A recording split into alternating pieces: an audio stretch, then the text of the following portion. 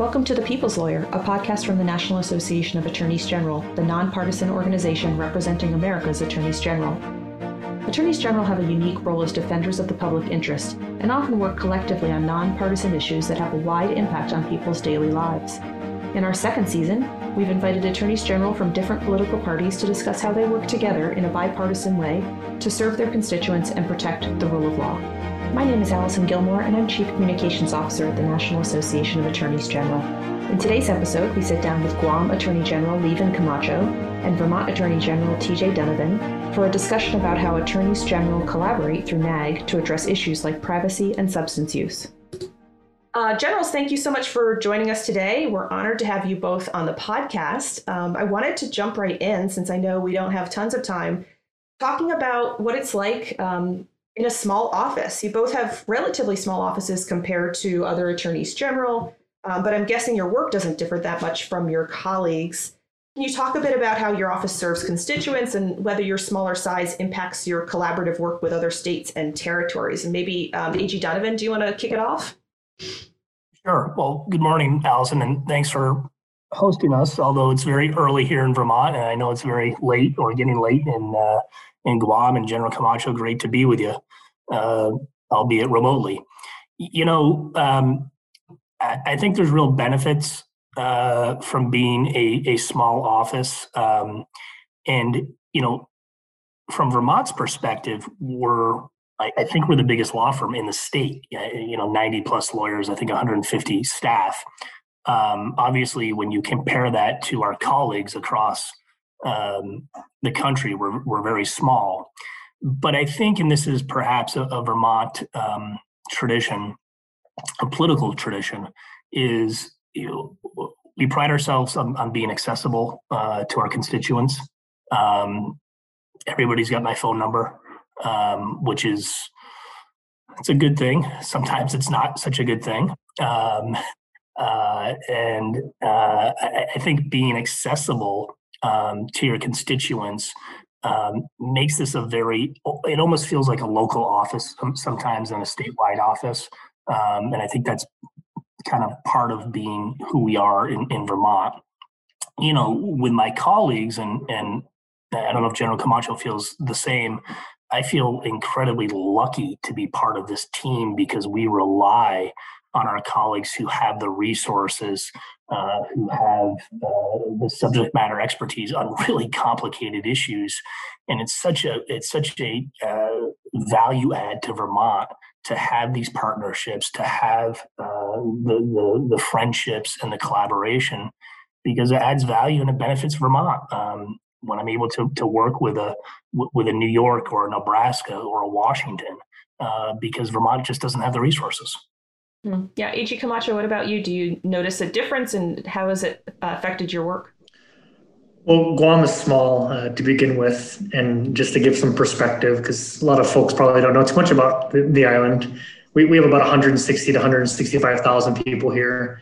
And people are always a little bit surprised to learn that we have 55 attorneys within our office. And we're small, but we cover everything. So I'm a little bit different. I don't think AG Donovan has maybe I'm wrong, original jurisdiction over prosecution. So our criminal prosecution division is our largest division.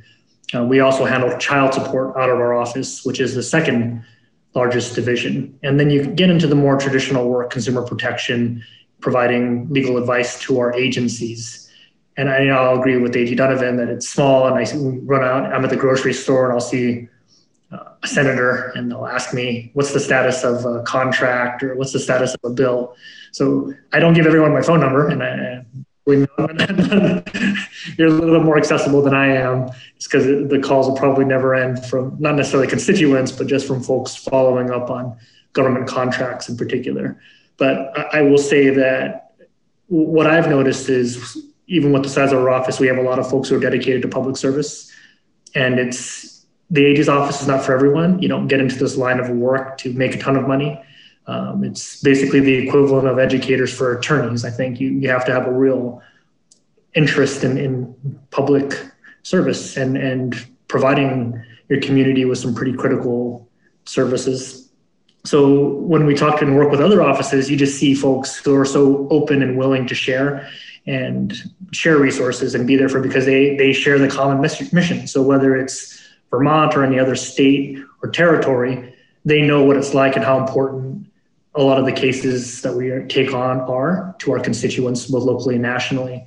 And I have been extremely surprised at how welcoming the AG community is, the AG room, as we refer to it. So it's been a very pleasant surprise. Yeah, that's great. And we see it, the different offices working together all the time with NAAG. And one of the ways that they do that, and you as members of NAAG, you get to participate in committees that focus on substantive legal matters, sometimes recommending policy positions for action by the whole association. So could you, maybe AG Camacho, talk about serving on NAAG committees and the work you do, how it affects your territory and your state? I did a little bit of research, and AG Donovan, before, I think you're a prosecutor, and you kind of had a different approach to how we deal with criminalizing mental health and substance abuse. And we're always looking for a model out there that's going to work for our jurisdiction. We're always looking for what are evidence-based solutions to crimes that are being committed in our communities. So drug offenses in particular have been something that I would say I've taken a different approach, and we've prioritized having both the punishment, but also being smart about rehabilitation, because in Guam, I think we share a very common recidivism rate. 2/3 of our folks are basically back in prison, especially for those who have drug-related offenses. So NAAG has been a great resource, and the committee members in particular, we're on a call on the criminal law committee, and we're talking about how to use the use of grand juries in investigating officer-involved incidents. And I don't need to say that that's an important and hot topic nationally on how are we transparent, how do we build faith in the process, how do we assure our communities that when there is the use of deadly force that results in death or serious physical injury, that we're going to follow the same process that we would for any other case. So I really think the committees allow us to engage in these very good discussions with other offices and to kind of see what's working, what may not work, and to get us moving in a good direction. AG Donovan, anything to add about any of the committees or just working on a committee? No, I totally agree with General Camacho. I think the only issue with the NAAG committees is I'm interested in all of them.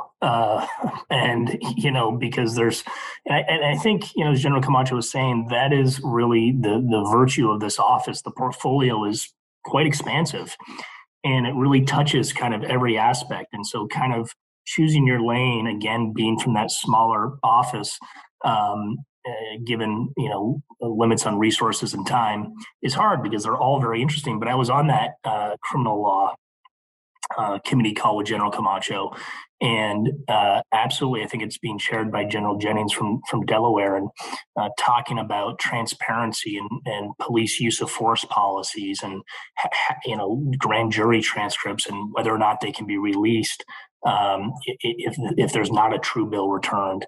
And in fact, from that meeting, we were able to pull a policy from New Jersey about releasing officer-involved shooting videos.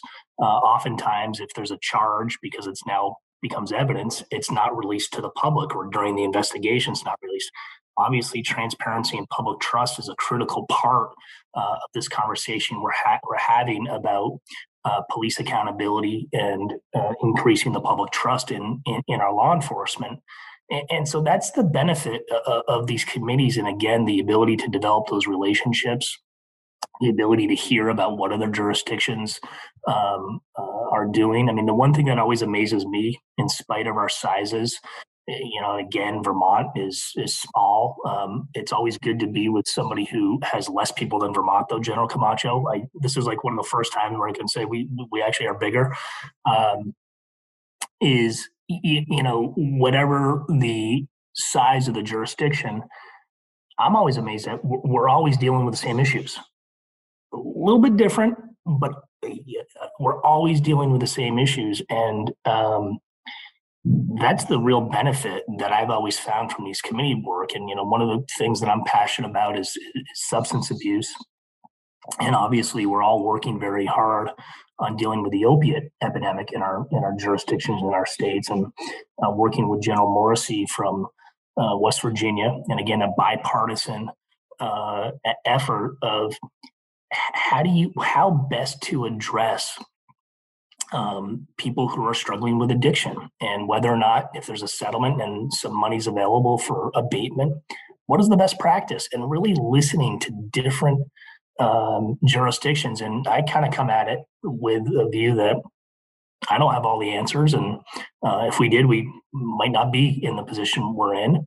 And so really listening not only to people from different places, but also listening to their constituents, right, from the community, because my sense is that's where the real power lies. And I just think it's a wonderful opportunity to collaborate, to listen, and to learn from my colleagues. And that's what I try to do, because I'm sure General Camacho feels the way I do. I mean, we get a lot of stars in this field, and it's just been great.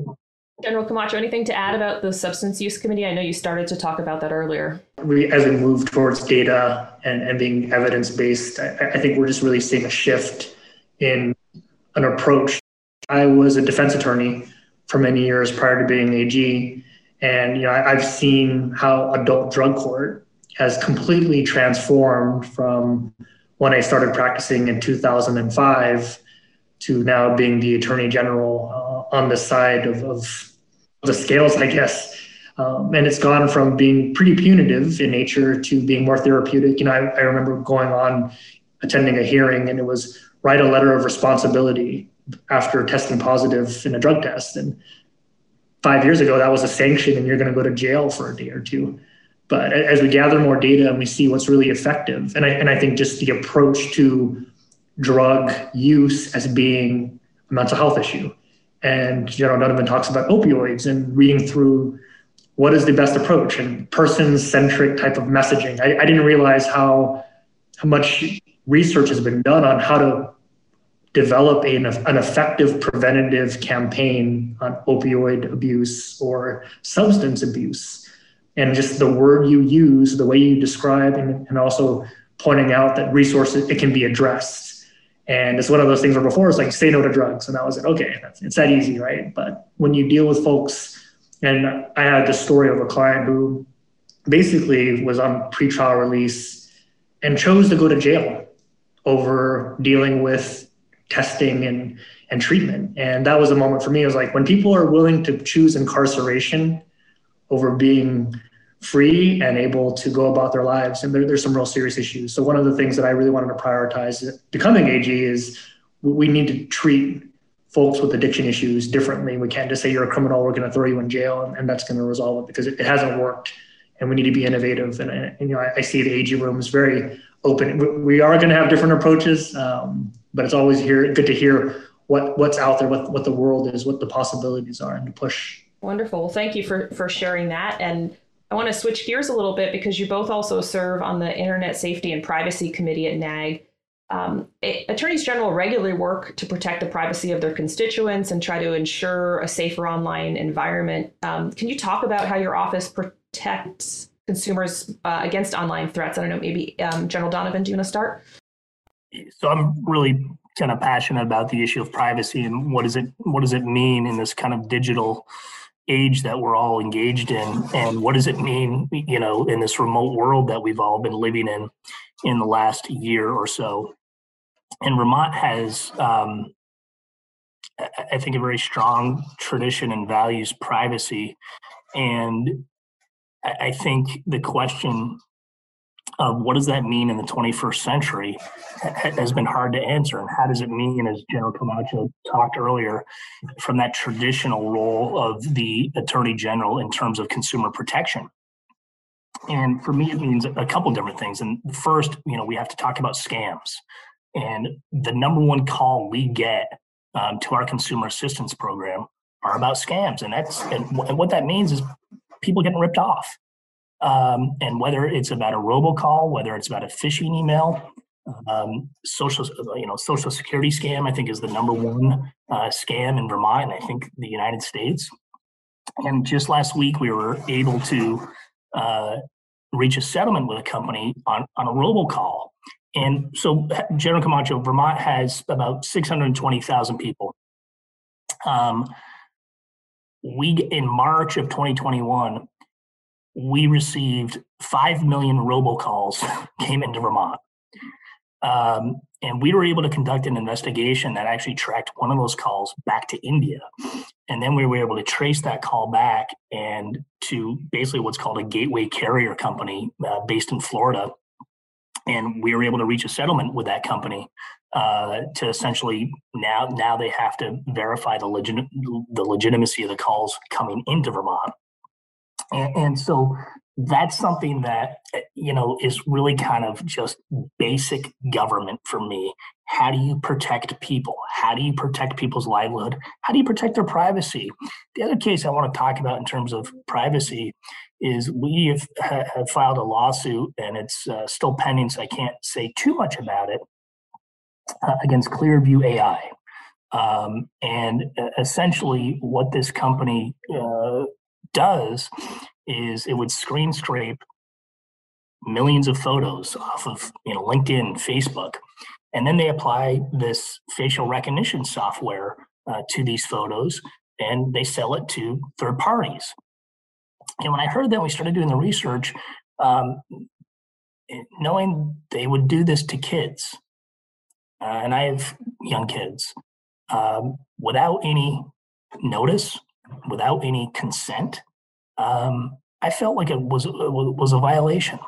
And the idea that you can take somebody's photo, apply this software to it, and sell it without notifying the individual, without, when you talk about minors, talking with their parents,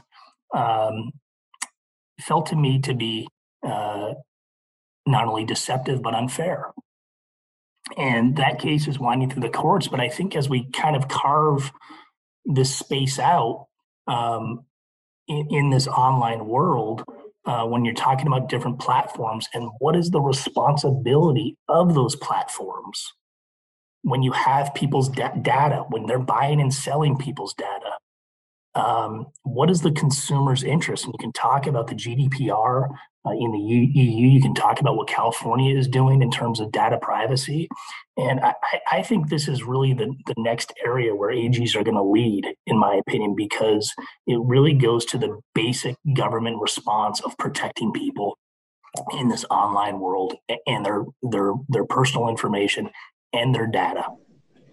Well, I will say that AG Donovan is really, I remember going to a panel you're moderating, and you pulled a book out, and I think everyone was kind of freaking out because you read, in this passage you talked about this, and oh wow, he actually reads up on this, and he's asking questions from a book. And those are those moments where I realized, well, AGs, although we all are very different, probably all are nerds and geeks to all of our friends, and like, oh, you're reading, I'm halfway through a book on Section 230, and I was kind of reading through surveillance capitalism as well after that panel, actually, because it was raised. So I agree that this is really the next area of concern for AGs and consumers. And I think about it not in terms of safety, but also in terms of consent.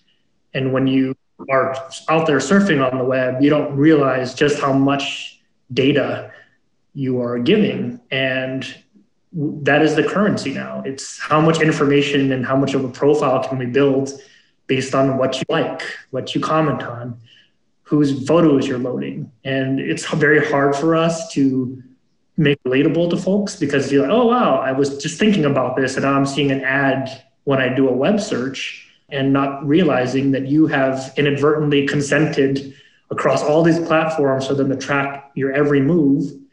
And there's some benefit to it, but have you agreed to it? So when we talk about privacy, I think that really is going to be the next step. And you have kids who are signing, it's weird that I graduated from university in 2000 and I went to school in Pac-12, and I think Stanford kids got the jump on Gmail. So everyone always asks me, how did you get these specific email addresses on Gmail? And I realized I signed up for my account within like 2 months of them launching the beta. Oh wow, 100 megabytes. That was a huge thing at the time of free email, right?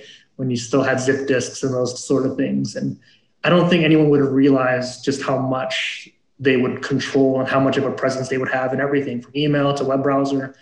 And I was on a call with someone talking about, Internet Explorer as the last big antitrust case that maybe I can remember. Internet Explorer was everywhere. And now you look at it, okay, what happened after all these legal actions took place? Well, the market became more competitive, perhaps for another person to come in and now occupy the entire realm when it comes to web browsers. But I'm sorry, Allison, I'm jumping ahead of the scripted bit. No, please, yeah, go ahead. I was going to ask about the Google case, which I think you're leading into. Would you mind explaining a little bit? Because you mentioned antitrust and anti-competitive when you were talking about Internet Explorer, but obviously these days Google is the big topic, and I know a lot of attorneys general have been working together on looking into Google's practices.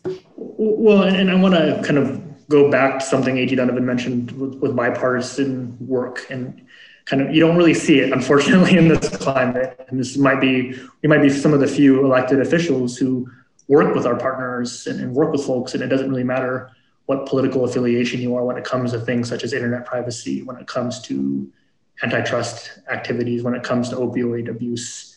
But with the Google lawsuit, really for the anti-competitive behavior, a lot of it comes down to marketing and what you're selling and all the data you're collecting, and then kind of pricing out competition who are advertising. I think the concern is when it comes to marketing. I mean, print ads are not nearly as effective as they were before. And when you have a bunch of data that you can target and you can advertise a product, you can advertise a candidate, you can advertise an idea and pay for it. And you've now limited the market for that. And by gathering, based on the web browser you choose, all this information, you're going to be able to charge a premium price and not allow others to fairly compete when it comes to advertising and marketing. AG Donovan, anything to add on the Google case? No, I mean, I think General Camacho was spot on, and I think when you control the market and then you control the information, I think that warrants government review. Great, thank you. So I know I've taken a lot of your time, early morning and evening time from both of you. So I want to start to wrap up. I'd love to just talk a little bit about the relationships that you have with your fellow attorneys general and how working within the NAAG organization has helped you serve your own constituents. I know General Camacho, you mentioned just in your last response, political affiliation often doesn't make a difference when you're working on these types of issues. So I'd love to hear from your perspective what the working relationships with your fellow attorneys general, how they help you in your day to day. Well, 90% of the time that we respond to these sign-on letters, I feel like we're the territories in the musical Hamilton, where we're like, and the territories. But I think it's a good reminder that there's over 3 million people who live in non-states between Guam, the Northern Mariana Islands, American Samoa, Puerto Rico, and the District of Columbia. And NAAG has 55, 56 of the jurisdictions represented. In terms of the benefit to Guam, it's one of those things where our constituents often say, okay, you're on these letters, big deal. But we have a case pending before the Supreme Court of the United States on an environmental issue. And a very famous blogger pointed out that of the 26 AGs who signed on, they were equally split between Democratic and Republican AGs. And that would not have happened without the infrastructure that NAAG has built in to, hey, here's a matter that you might have an interest in, and an AG looks at it, they have the protocol to decide whether or not to sign on. But I look at NAAG as really allowing us to amplify the power of any individual AGs, and it means something. We have VOCA, the Victims of Crime Act, which is something that every single AG has signed on in support of. And, when you're able to point out that every place and everyone who's represented by an attorney general supports fixing this law because it'll benefit the victims of crime in their jurisdiction, that's very impactful. So it's been great. Again, I did not anticipate showing up to my NAAG orientation. And when I tell people, oh, we have an AG class, it's kind of weird going back to law school too. And here's my cohort. I came in with these various AGs, and the bonds you form. General Racine has been very fantastic and very welcoming. General Landry was the president of NAAG when I came in. So everyone's been extremely welcoming and supportive. And I get to learn a little bit more about each of the other jurisdictions like Vermont. General Donovan, anything to add as we wrap up about your experience working with your fellow attorneys general through the NAAG apparatus? Yeah, I mean, I love it. As General Camacho said, you certainly have these professional relationships, but you develop personal friendships with many of your colleagues, and that has been something that I've really enjoyed. And it's not only friendships, but for me, it's been mentorships as well. General Camacho mentioned General Racine, and who's just done a tremendous job as NAAG president this past year, incredibly difficult year. But he's been not just a friend, but a real mentor to me. And I am constantly on the phone to my colleagues, asking them what they think about certain cases, the number of sign-ons that come in. I think I was remarking to myself last night as I was finishing up my day, going through my emails, the number of emails from Ryan Greenstein from NAAG. And the time they started to the time they ended, and they were all different sign-on letters. And I think, again, getting back to that first question, from a smaller jurisdiction, can you keep pace sometimes? And, frankly, you can't, because there's a lot coming at you. And that's why the relationships that you build at NAAG are so important, to be able to get on the phone and say, okay, what do you think about this? Tell me, what is the issue? What are the legal issues and questions? And what are we trying to accomplish? Again, it's that force multiplier for a small jurisdiction because of the relationships that NAAG creates and fosters. And it's been helpful. And I would just reiterate again, I think NAAG is the only space where the bipartisan work is happening. And that's incredibly important. I'm convinced I'm a Democrat. I'm proud to be a Democrat. But I'm convinced when you talk about the role of attorneys general, and really every government official, what people want is government to work and for government to make people's lives better. And that means sometimes we got to take off the political name tag and just get the work done and improve the lives of our constituents and improve our states and improve our country and our territories. And well, I will say, when it comes to sign on, and this is my very first meeting, and you point out that we come from small places, and someone pointed out, Guam signing on to a NAAG letter and hitting the threshold, your vote is just as important as a New York or California would be. And I think it's something that when we talk to the other territorial AGs, we point out that to get to these numbers, 26, 36, whatever it is, no one at that point is worried about where these votes are coming from. At the end of the day, we're all attorneys general voting on an issue that affects our constituents. So that really helps a smaller place like Guam. We're just as important when it comes to these issues, when it comes to NAAG sign-on. So it's pretty cool. Wonderful. Well, thank you both for your time and for sharing about your experience with NAAG and just working with other attorneys general. We appreciate it. And I'm sure our listeners learned a lot about both Vermont and Guam today. So thank you. Thank you. Thank you, Allison. Thank you for joining us for this episode of The People's Lawyer. We look forward to bringing you additional insights about the nonpartisan work of America's 56 state and territory attorneys general in future episodes. In the meantime, you can learn more at naag.org or email podcast@naag.org.